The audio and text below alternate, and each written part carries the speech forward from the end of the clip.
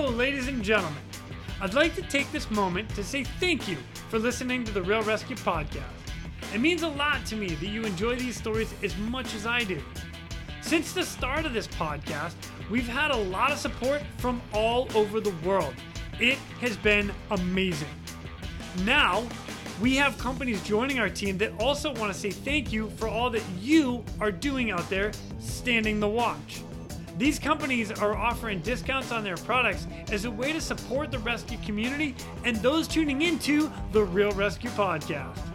Just go to therealrescue.com, click on sponsors, and see these incredible offers for yourself. This episode of the Real Rescue Podcast is brought to you by Breeze Eastern, the world's only dedicated helicopter hoist and winch provider. Axness, because when lives are at stake and conditions are challenging, clear communication is of the utmost importance. SR3 Rescue Concepts, because you don't know what you don't know. And Versalifts, to be your best, you need to squat your best. Breeze Eastern, they dedicate themselves to our helicopter rescue world. Since the very first helicopter rescue in November of 1945, Breeze Eastern has designed and manufactured superior rescue hoist solutions. While much of the technology and the unique mission requirements have changed over the past 75 years, their commitment to the rescuers, the operators, and those being rescued has not. Contact them today by visiting them at breeze-eastern.com. The Axness PNG wireless ICS system can bring cutting-edge wireless intercommunication system technology to any aircraft. The PNG system can be fully integrated into an existing ICS system or can be carried on and off as a mobile base station. They can go anywhere at any time on any aircraft. Plus, with the strongest and most robust waterproof handheld in the market, this system can take a hit and keep working. Their wireless intercom systems are designed to enhance situational awareness through improved communication capability. This system brings superior noise-canceling technology to eliminate rotor wash and engine noise from your ICS. The Axness PNG wireless system is currently deployed in more than 1,800 public safety, air ambulance, and search and rescue aircraft worldwide. I have personally used the Axness system in 4 different countries and on 5 different airframes. It is awesome. If you want more information, contact them today at axness.com. That's AXNES.com. You just make sure you tell them Quinny sent me. SR3 Rescue Concepts is a training company that can help your helicopter training. They train daytime, nighttime, aerial firefighting, hoist, long line, fast rope, rappel, and more. They can assist your program with standardization and safety checks or just an FAA annual refresher. With the certified flight instructor pilots and experienced crew, they are ready to help your agency keep up to date with current techniques, rules, regulations, and equipment. Plus, right now, SR3 is offering 10% off anything in their web store with the promo code, all capital letters, Real Rescue, REALRESQ. Plus, they are offering another 10% from their partners Petzl and their equipment. All you got to do is send an email to info@sr3rescueconcepts.com. Mention this podcast, the Real Rescue Podcast, and they'll take care of the rest. And Versalifts.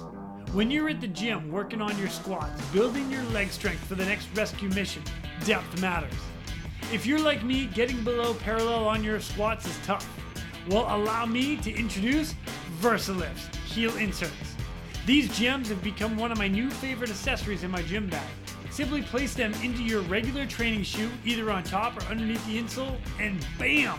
You've got a heel lift benefit of a weightlifting shoe, but the comfort and flexibility of your regular trainers.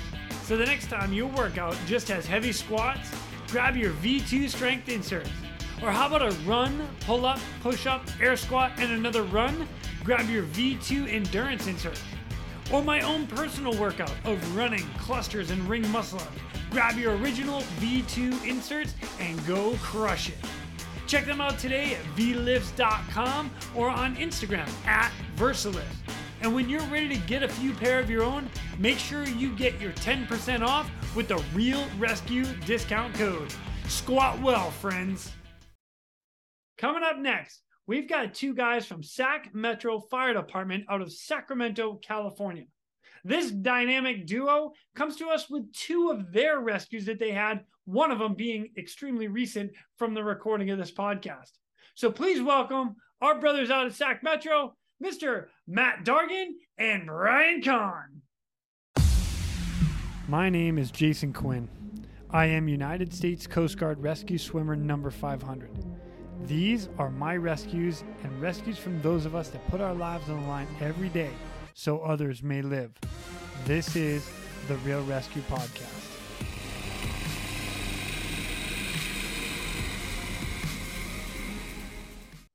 Ladies and gentlemen, welcome back to the Real Rescue Podcast. Today I've got another set of guys, plural this time, from Sac Metro Fire. Now, the first time I had a guy from Sac Metro Fire, that was Mr. Ryan Ross, episode 23. So if you get a chance, go back and listen to that, hear what those guys, because I was there not totally when it started up, but, like revamping the program, and Ryan was one of the main guys out there. And oh my gosh, it was so fun to listen to him, but that's okay. You know what? He's not here right now. You guys are. I'm freaking stoked because we're going to talk about two cases, and one that just happened recently. I saw it on Instagram. It was blowing up. Anyway, talking too much. We've got Mr. Brian Conn. I have the Conn. Sorry. It's just funny. No, not the first time I've heard it. Oh, it's good. Oh, anyway. And Mr. Matt Dargan, both of them firefighters for Sac Metro Fire. And the reason we're going to talk to these guys is they had a rescue. Actually, both. They were on the case of the rescues we're about to talk about as crews. So hoist operator and rescueman on the hook. Did I get that right? Is all that right? Yep. Sweet. Well, guys, welcome to the podcast, man. Stoked you guys are here. Thanks, man. Thanks for having us. Absolutely. Now, usually I go into like a background about all you guys and, how you got into it. But I'm going to kind of skip that today. And I know that's, maybe I'm not. All right. Give me a short version. Matt, give me a short version. How the heck did you become a firefighter and into air ops? So I started out, I was in the Army for about 10 years, moved to California specifically to work for this agency. I was looking for a couple of things. I was still in the National Guard at the time. Wanted to move into aviation, so I looked around for a fire department that had a pretty good aviation program, as well as was close enough to something in the National Guard where I could go be a flight medic. Sacramento was pretty much the only opportunity, so moved here, joined Sac Metro, got into air ops as quick as I was eligible, and then in parallel at the same time, I spent a bunch of years flying for the California National Guard as a flight medic.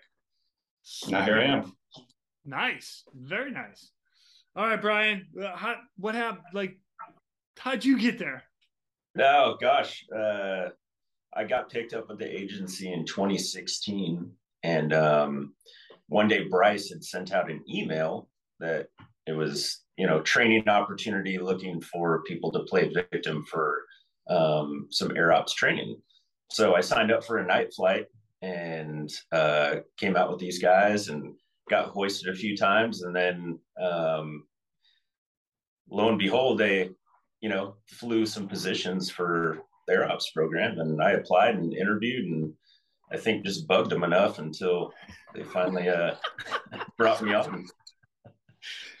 Hey guys, can I come play? Hey guys, yeah, I had a really good time. Guys, I want to come. Come on, let me in. Yeah, I was the total groupie. That's awesome. Oh, I love it. Hey, you know what? Whatever you got to do to get on the helicopter. I'm just saying that's my philosophy too, dude. I love it.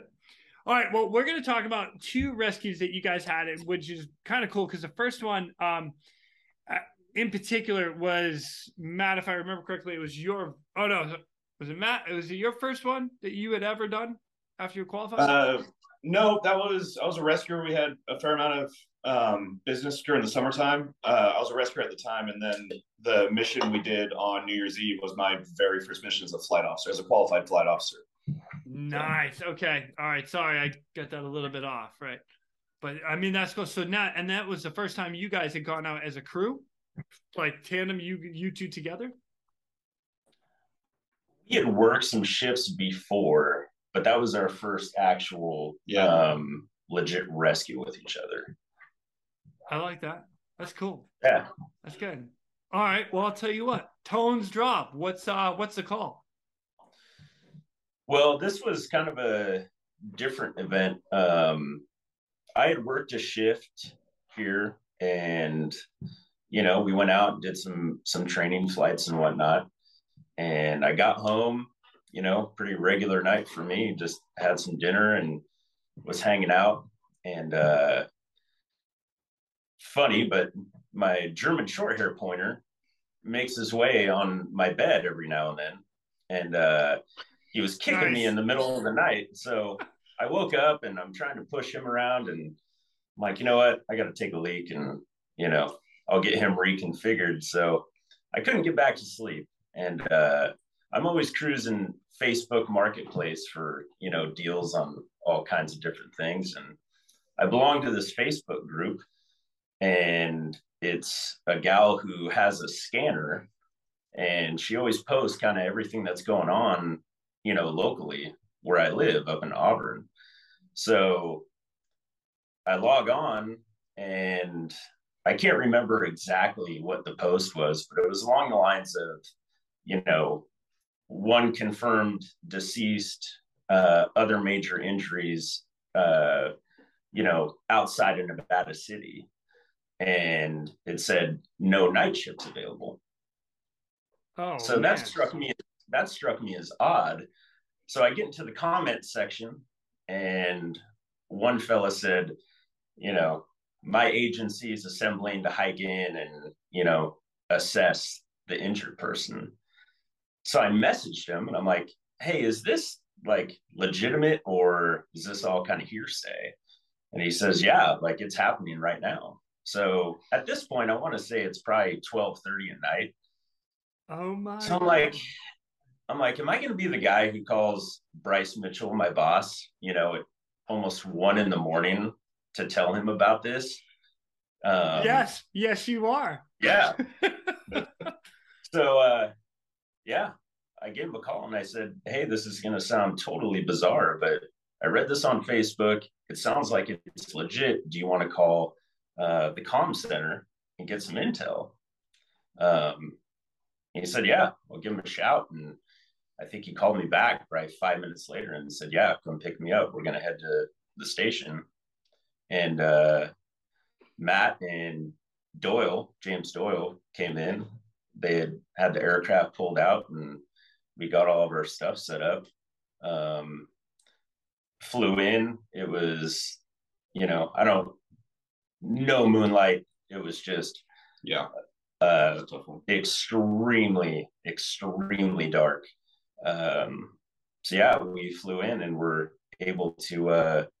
Matt went down and packaged him, and we were able to get him hoisted out and fly him to a trauma center. Oh my gosh. I think you're the only guy I know that scrolled through Facebook and found a rescue. Just go figure, right? Out there. No tones. Just, I got to take a leak and let me see what's on Facebook. Oh, look, we're going to go save somebody. That's hilarious. Yeah. Oh my gosh. Well. Matt, how was the hoist for you? First time hoisting? It's, Brian's really underselling how challenging it was to get out there, because it was 0% loom inside of a canyon with about 500 feet worth of canyon walls on each side. I mean, it was. Oh my gosh! I mean, it was dark, and we couldn't see a single thing. So getting in there, was a huge challenge. But the ground crews had just gotten there, and we worked pretty closely with a lot of them, and they were on the spot. They'd already treated the kid. They already packaged him up. 80% of the work had already been done. So by the time I got down there, they knew what was happening. We've worked with them before. They knew what equipment I was bringing. So as soon as we got down there, they were ready to help, open the bag, and we got them stuffed in there super quick. And then we had to figure out how to get out of there, because we were pretty much stuck to using a tagline for it. And the positioning, like, we got hoisted into a pretty tight spot, so there wasn't really a good way to set a really good fleet angle on it. And so luckily the ground crew had a lot of experience operating the tagline, and was able to help out a lot. I think I was only on the ground for maybe 10 minutes. And that was perfect. Like, they had it all set up for us. Package them up and get them out of there was the easiest part. So, and then treating him on the way, he was a real trooper. I mean, kid was in pain, but he was handled it pretty well, all things considered. So dropped him off at the hospital, and last I heard, he was doing okay. So wow. Yeah. Oh my gosh. Now, as a reminder to everybody, if you haven't already gone back to listen to Ryan's, all of you guys are paramedics. So everybody, like, in the aircraft is a hoist operator, or you guys call them what do you call it? The tactical flight officer? Yeah, our flight officer is the hoist operator. Okay. And then everybody that's on the hook is also medics. So that's always nice to have, so when you guys get up into the air, now all of a sudden you got two medics treating one patient or whatever. And super helpful. Oh my gosh, dude. Yeah. Found on Facebook. Oh my God. Yeah. You can't make this shit up, dude. You cannot. Yeah. Wow. You know what? Out of curiosity, like, do you know how far they had to hike into that kid and or hike back out? Had they had to, like, ground pull him out? It's a good distance. I want to say it was the tune of 6 or 7 miles. Yeah. Wow. Yeah, it was carrying a kid on a litter 6 or 7 miles out of the location. No, they carried the stuff. They carried the stuff in about 6 miles. Right, but I'm saying, like, getting them out. If you guys hadn't shown up, wow. Yeah. That would have been a tough hike out. Yeah, would have taken a lot of people. Yeah. What the heck? I love it. I know. Bro, I absolutely love it. Well done, boys. Well done. In a canyon. 500-foot walls on either side. Flying in a Huey. Yeah. Huey likes to go one direction, forward. Yeah. And from what I recall, I think that was a 200-foot hit. Yeah, it was a long one. Yeah, we pretty much stretched the cable dang near to its limits because of the trees too. So we need to work on your fine details. 200-foot hoist as well. Jeez, I think it ended up being 180 feet total, for the evolution, but yeah. All right, as somebody that's done a high hoist and stuff and like pick people, that's a long way. Like in the canyon, fully extended. Holy shit. Yeah. Dude, that's awesome. Well done, guys. Well done. To you and your entire crew, like pilot, ground crews, awesome. Well done. Yeah, worked out well. All from Facebook. That's yeah, exactly. I'm sorry, that's still tripping me out. Like the whole start of it. Yeah. Hey, is this going on right now? Hey, do you want help? Hey, yeah. Hey. Yeah. Holy yeah. Shit. All right. Well, I'll tell you what, man. I'm gonna go on to the next one because right now I'm really curious as to how this one's gonna go too. So I kind of a day in the life for like a 24-hour period, because the way you guys are on duty recently, and I say recently, within the past 2 weeks of this recording right now, California has been getting smoked with rainstorms and flooding, and it's been as a matter of fact, President Biden just announced that California is in a state of emergency because of all the rainfall that has happened, which is kind of funny because California always seems to be in a drought, but right now they're like, whoa, turn that faucet off. Now with that, you guys come on, you're working 24-hour period, and you guys get called out on a couple things here, but one of them in particular is what I saw on Instagram. So hit me. How'd that roll? So the rescue that we actually effected was not the first mission of the night. A lot of us were either like on shift, had already went home. The aircraft was only staffed to 2000 hours that night. And then the levee, there's some workers doing a levee survey and ended up getting trapped by moving water. So there's a special call out for us to come in and work an extraction plan for those two.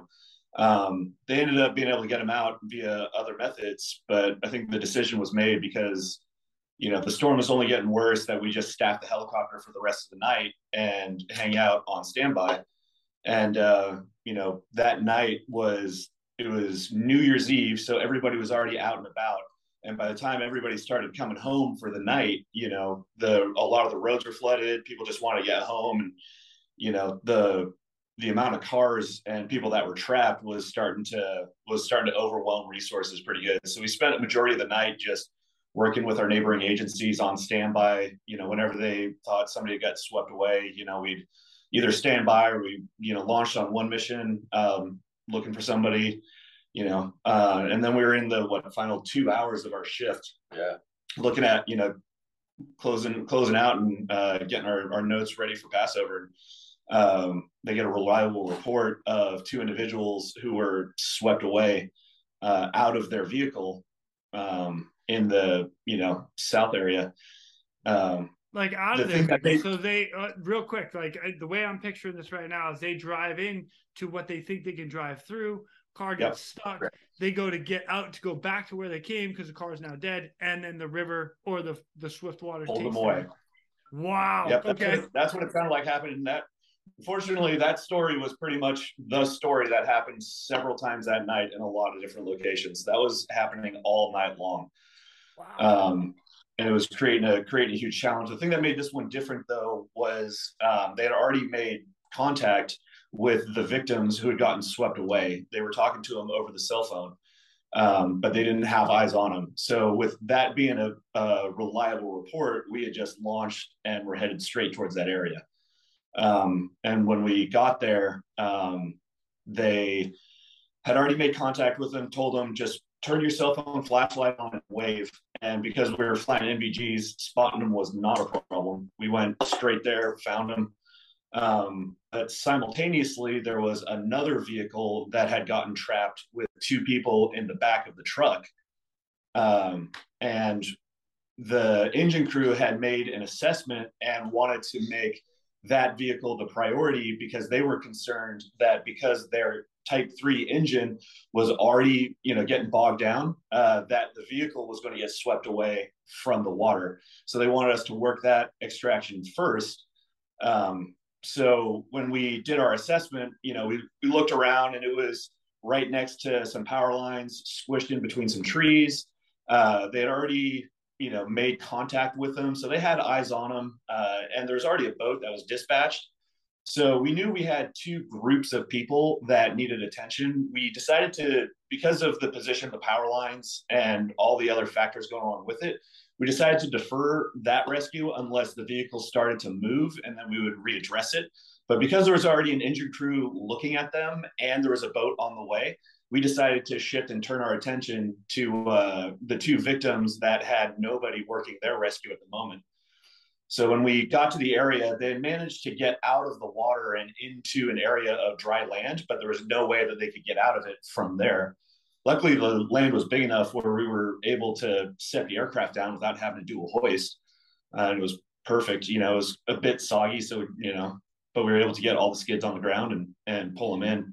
And as soon as Brian went out there, they said that there was a third victim that nobody was aware of, and it was their an elderly family member who was injured and not generally mobile, and they could hear him screaming for help, but nobody could see him because it was pitch black. So by the time they pointed to the area, we found him under some trees, and he was not in a good way. So I define not in a good way. So when we got the intel from family, I looked around and I'm like, I don't see anyone else, because I had exited the aircraft, walked them over, and then this whole talk of hey, my grandfather's out there, came up. And I'm like, I don't see anybody. And then I believe Dargan called it out first. He's like, yeah, he's under that tree, hanging on to the tree. So I put a flashlight on him and I'm like, okay. And he was just, geckoed onto this tree. And you could tell, like, he was very pale, elderly, and just with the dynamic water, it was cold. Just there were a lot of things that were kind of not in his favor. So, it was kind of one of those things where, time was, of the essence to make a plan to affect the rescue. And this is all while you guys are on deck loading the other victims in? Yeah, we're landed right now. Yeah. Like trying to And you're figure looking out at a dude, an elderly guy, stuck in the trees, getting hammered by swift water or flooding water. It was moving fast. Yeah. Okay, I'm in. Yeah. So we discussed some options as far as, kind of doing a live bait swim over to him. I walked over to the edge and kind of decided against that. My biggest issue was, if I don't get him the first time, what's that look like? Now we're kind of burning up the clock a little bit. But it was a big oak tree and it had a very large canopy. So from the end of the canopy to make your way into the trunk, I would guess, I don't know, 6-8 feet. Yeah, sounds about right. Wow. It was a large tree. So Matt and I had a quick conversation and, we decided we'll lift up. He'll put me down into the water. I'll stay on the hook, swim over, and, grab him, get me out. Obviously the branches and the cable were going to be an issue, but, at that time, like, it was one of those where you gotta in a smart way hang it out to right. Oh yeah, totally make it happen. So we went through our checklist, and I geared up with a strop. And typically, the way I've trained with it, I'd leave it all connected so I could just go over the head and cinch, and capture the person. Because of kind of the way he was on the tree, I left one end out because I didn't want to risk having him take one hand off and then we lose him. So I wanted to go around his torso, make my connection and all that good stuff. So he lowers me into the water and I make it into the water and I feel, I touch ground with my feet prior to my chest. Oh, nice. So okay. I'm like, cool. Yeah. I'm like, this is great. I can just, walk over there and grab them and walk out. Like, this is kind of best case scenario given the challenges that we were going to have with this hoist. So I get about, I don't know, 5 or 6 feet away from the victim and the ground is gone. So now I'm swimming. I hate it when that I'm happens. like, all right, of course. Yeah, it wasn't going to be that easy, right? So I swim over to him and I grab on to this little, branch that was growing out. And he looks over at me and grabs my night vision goggles and just pulls my helmet down. Oh, no. And he's got like so he's got like the 1,000-yard stare going on. And I'm like, okay, like, I see how this is gonna go. So I'm trying to get his hand off my goggles, put it back on the tree, hold on to this branch, and I start to try to get the strap around him. He grabs onto my goggles again, kind of starts to pull us both off. I kind of get him, back onto the tree. So we did this for a while. Where it kind of became the most difficult is we have like P cord that's secured to the goggles and a carabiner that clips into the back of our helmet. So in case they come off, like we don't totally lose them. Well, he finally got a hold of that 550 cord and just had a death grip on it. And I'm like trying to hold on to the branch and peel his fingers off from the 550 cord. And all the while, like treading water. So I'm starting to, tire out a little bit. And he's altered. So it's not like he's taking any instruction that I'm trying to give him. All the while, somewhere in this, I bumped my Axness to push to talk. So we weren't on Vox anymore. So I wasn't able to talk to Matt about anything that was going on. So, oh man. I think he finally, so finally, I think he just kind of got tired out.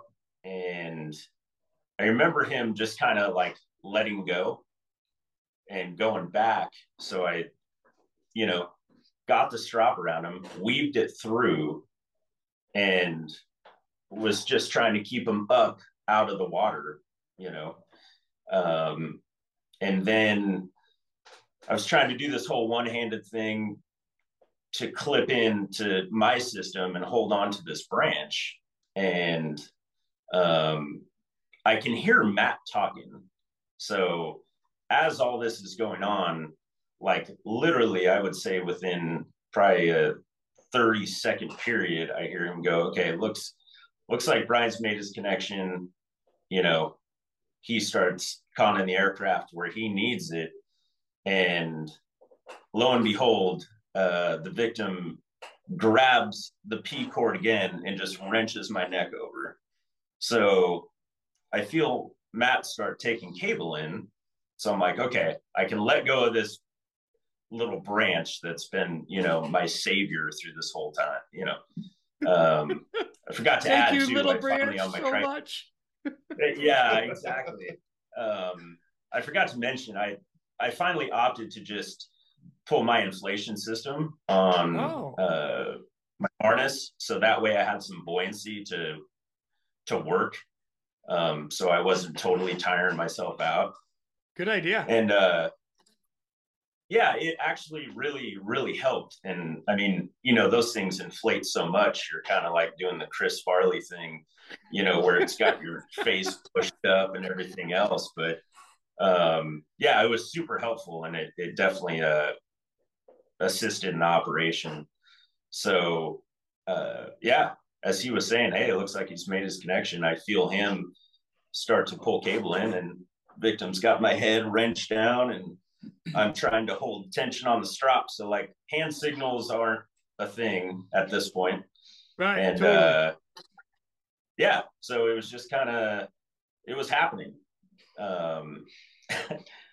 So they get me out from that canopy, and the cable made its way out without issue, which was awesome. And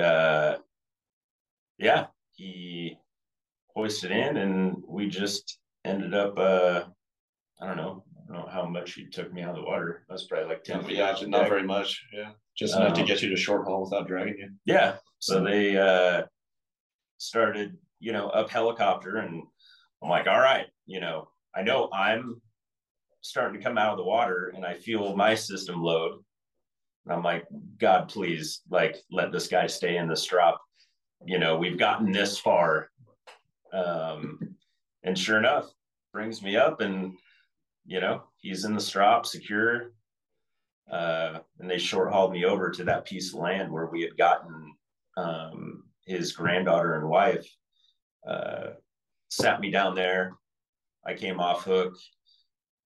They made a lap, and I got disconnected, and they landed, and I had a second rescuer come out to help me drag him to the aircraft, because at that point he was alive, but he was, flaccid, just dead weight, and he was a big, yeah, and he was a bigger fella, and I was pretty spent, so we got him in and were able to go land on a road with a ambulance that was standing by to receive him. Holy shit. It was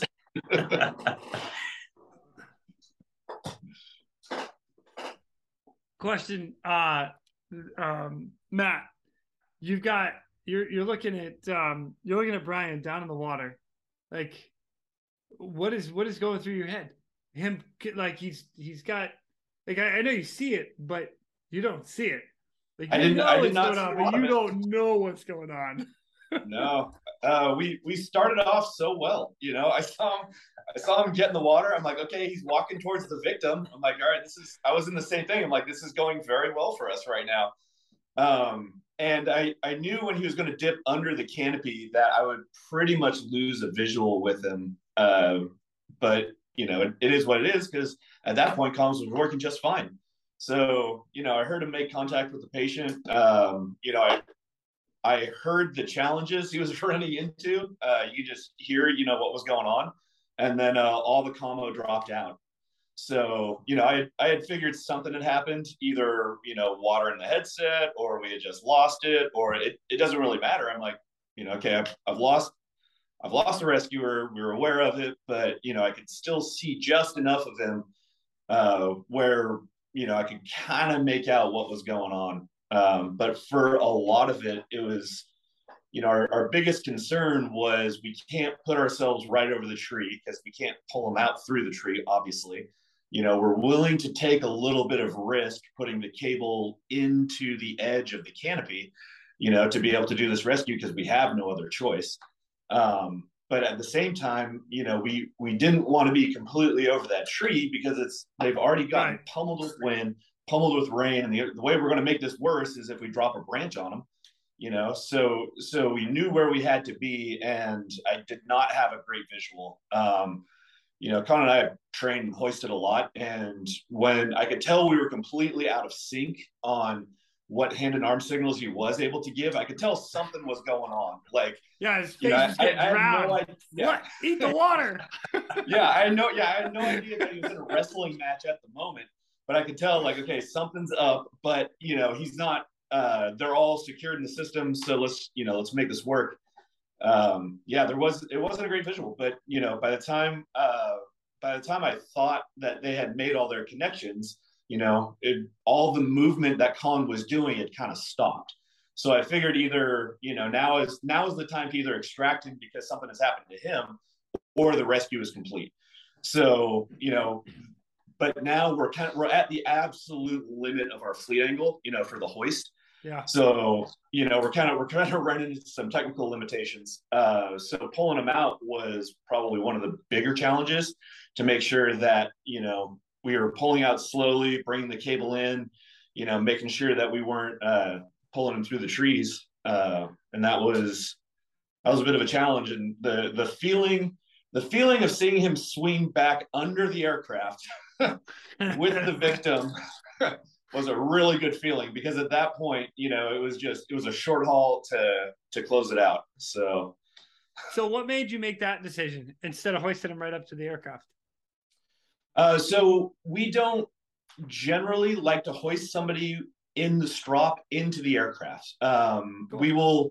We'll do it if we have to under extreme duress, but even in that scenario, we'd rather just hold them in a safe and stable position until we get them to the ground, because that transition from, outside to inside the aircraft, especially when they are dead weight, is one of the most dangerous things. So we knew we had a good landing area. We just picked 2 people up from there. It was a no-brainer that a short haul was the right call. Sweet. So yeah. So I'm all aboard on all of that, because there's like a start goal, the dude's in trouble. There's an end goal, get them to safety. However you do it, get them there. Check. Yep. Mission complete. Exactly. Man, oh my gosh, you guys. That's legit. Wow. Gosh, I'm not even sure where I want to go with like next questions and stuff, but I'm all excited right now because I just want to get in some swiftwater training right now. Let's go. When you guys get up to the victim into the helicopter and stuff, and like after you landed, you did the pattern, so you just kind of lower them down via the hoist, right? Get it right on ground. You pull them back up on the land there, Brian, and then do your assessment, and that's it. Like you guys do a pattern in the aircraft, Matt. You come in, you land, and then load them up, bring them to the ambulance, and that's said and done, right? That's it. Yep. Yeah. From the time that the hook went back up to the time they landed, in his current state, like the assessment was pretty easy. Like he was in bad shape. It's not like we were going to have dialogue about, his baseline mental status and are you in pain and this and that. It was just more of a, like we need to get him loaded up like right now and get him to the ambulance like right now and start, working on him there. So, wow. Yeah. What's interesting to me is like, is that sense of, and you had mentioned it a little bit ago, is that sense of like relief of holy cow, as a rescuer, we've got them, the victim, and we have them to safety. So for us, it's like okay, I'm out of the danger zone. I'm in this nice calm area. The victim is going through the same thing. All of a sudden they're like, I don't have to like bear hug a tree or boat or whatever they're on, and they're like, I'm saved. Yeah. Crazy. Oh, dude, you guys are freaking amazing. That was badass. Under the canopy, 6 to 8 feet. I can see it now. You got like cable coming in. You're at that fleet angle, using the helicopter and the hoist to kind of pull out from underneath the canopy of the tree, coming out of the water, short hold over to the land. I know I just like stopped and briefed it and like this. Oh, yeah, sick. I love it, man. I think it's worth mentioning too. When I first got hired at this agency, Matt was, like my FTO and taught in my academy and whatnot. So we were partners for quite some time, and then I ended up coming to the firehouse that he worked at on a different shift. So we've, ran calls together and definitely learned, how each other operate. And I really feel like that played a huge part in the whole operation. Like having the friendship and the bond that we do, crossing over to the air op stuff, was really helpful. It kind of gives you a sense of relief in a way. You're like, okay, we've done this dance before, just in a different capacity. So that was huge, Yes. When we were on the ground and kicking around the ideas on how are we going to do this, a land-based rescue seemed like the best option if we could pull it off. But there became a point when we knew we couldn't.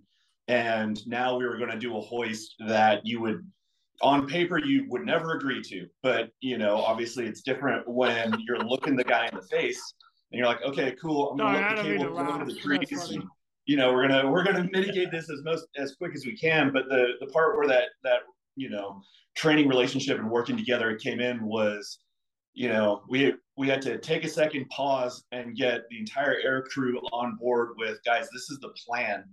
Like, does anybody have any other suggestions? Otherwise, we got to go with this one. Where's everybody at with their comfort level? And being able to have that dialogue to manage that risk assessment was, we took our normal training and condensed it and made it go so quickly that we never rushed ourselves. But we added enough tempo to it where we knew what we had to do, and we had to do it quickly. So it paid off. Like all that training paid off for this exact situation. So hell yeah, dude. What? Mic drop. I'm out. All right, so I want to talk about two things real quick. And the first one is you guys are using the AXNet system. And for those that don't use some sort of wireless communication from the guy on the ground, the rescue man on the hook or on the ground to the air, oh my gosh, start looking into it. So I totally get it too. So on the AXNet system specifically, if you push that front push to talk button twice off the top of my head, it will kick you from hot mic to push to talk, and then you have to actually push that button. So now if your hands are totally full and you don't have AXNet, you can't. The only way to do it is like lean into it and hope you hit that button at the same time. Now, at the same time, Brian, the fact you can hear everything that's going on in the aircraft, and as soon as Matt says, "Hey, I'm gonna pick him up. I think he's ready to go," you're now bracing for that. Okay, whether you're ready or not, you turn into a physical grip if you need to get to that point. Yep. The fact you can hear what's going on in the aircraft is a game changer. It makes the whole world between the guy on the ground and or on the hook and the guys in the air just, did you guys have any more to say about that? Because I mean, you guys were the ones using it. And we lost his ability to talk, but two-way communication is what you want. One is still better than zero, I guess. So, at least we have one way of communicating. So, we can make it work with what we could. Well, and you just said it too, like me being able to listen. If I got to a spot where, me and this guy were going to keep going back and forth, my plan was to just capture him, and when he pulled me out of the trees, he would visualize that and, adjust accordingly. So yeah, being able to listen to him was huge, because like you said, now I can, make my adjustments and, prepare for the rest of the operation going forward. So nice. It was nice that way. And I get it. I mean, I think Access is wonderful. I mean, I know it's a popular product and it works extremely well. It was just happened to be that one scenario where I just bumped it just right. You know what I mean? And Murphy's Law. Stupid. Yeah, exactly. Gosh. Messing our game up, messing our mojo up every freaking time. We think we're coming in to do something cool. It's going to work out great. Nope. But it was very, very nice to be able to listen to what he was saying, so I could, base my actions around that. Yeah, love it. Next kind of question is going to be for you guys as far as a debrief item and or like stuff that you learned from that you would do again next time, or let other people know out there and be like, hey, if this scenario happens or similar to you, what would you guys pass on to everybody? Actually, let me start with Matt, because you were in the air. Let me start with the air. What would you do different, or leave the same? Man, you know what? We did the debrief, and what came out of it was more. What came out of it was more a testament on aircrew coordination and the training than the actual rescue. Like, we had the right tech, we had the right airframe, we had the right equipment to do everything.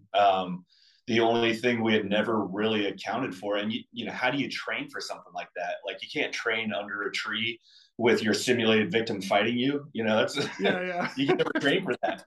So we, if anything, it was just more of a testament on getting comfortable with our equipment, knowing what the limitations of that were, and then stressing it in as many scenarios as we could. So at least when we got to that call, 70% of it felt familiar. So we're only trying to figure out the other 30. Perfect. I like that. Brian, same thing. What would you pass on to everybody that had to go through that same or similar scenario? Looking back on it now, just not getting locked into one plan, being able to kind of, okay, this is my goal, but if it doesn't work, what's my next step?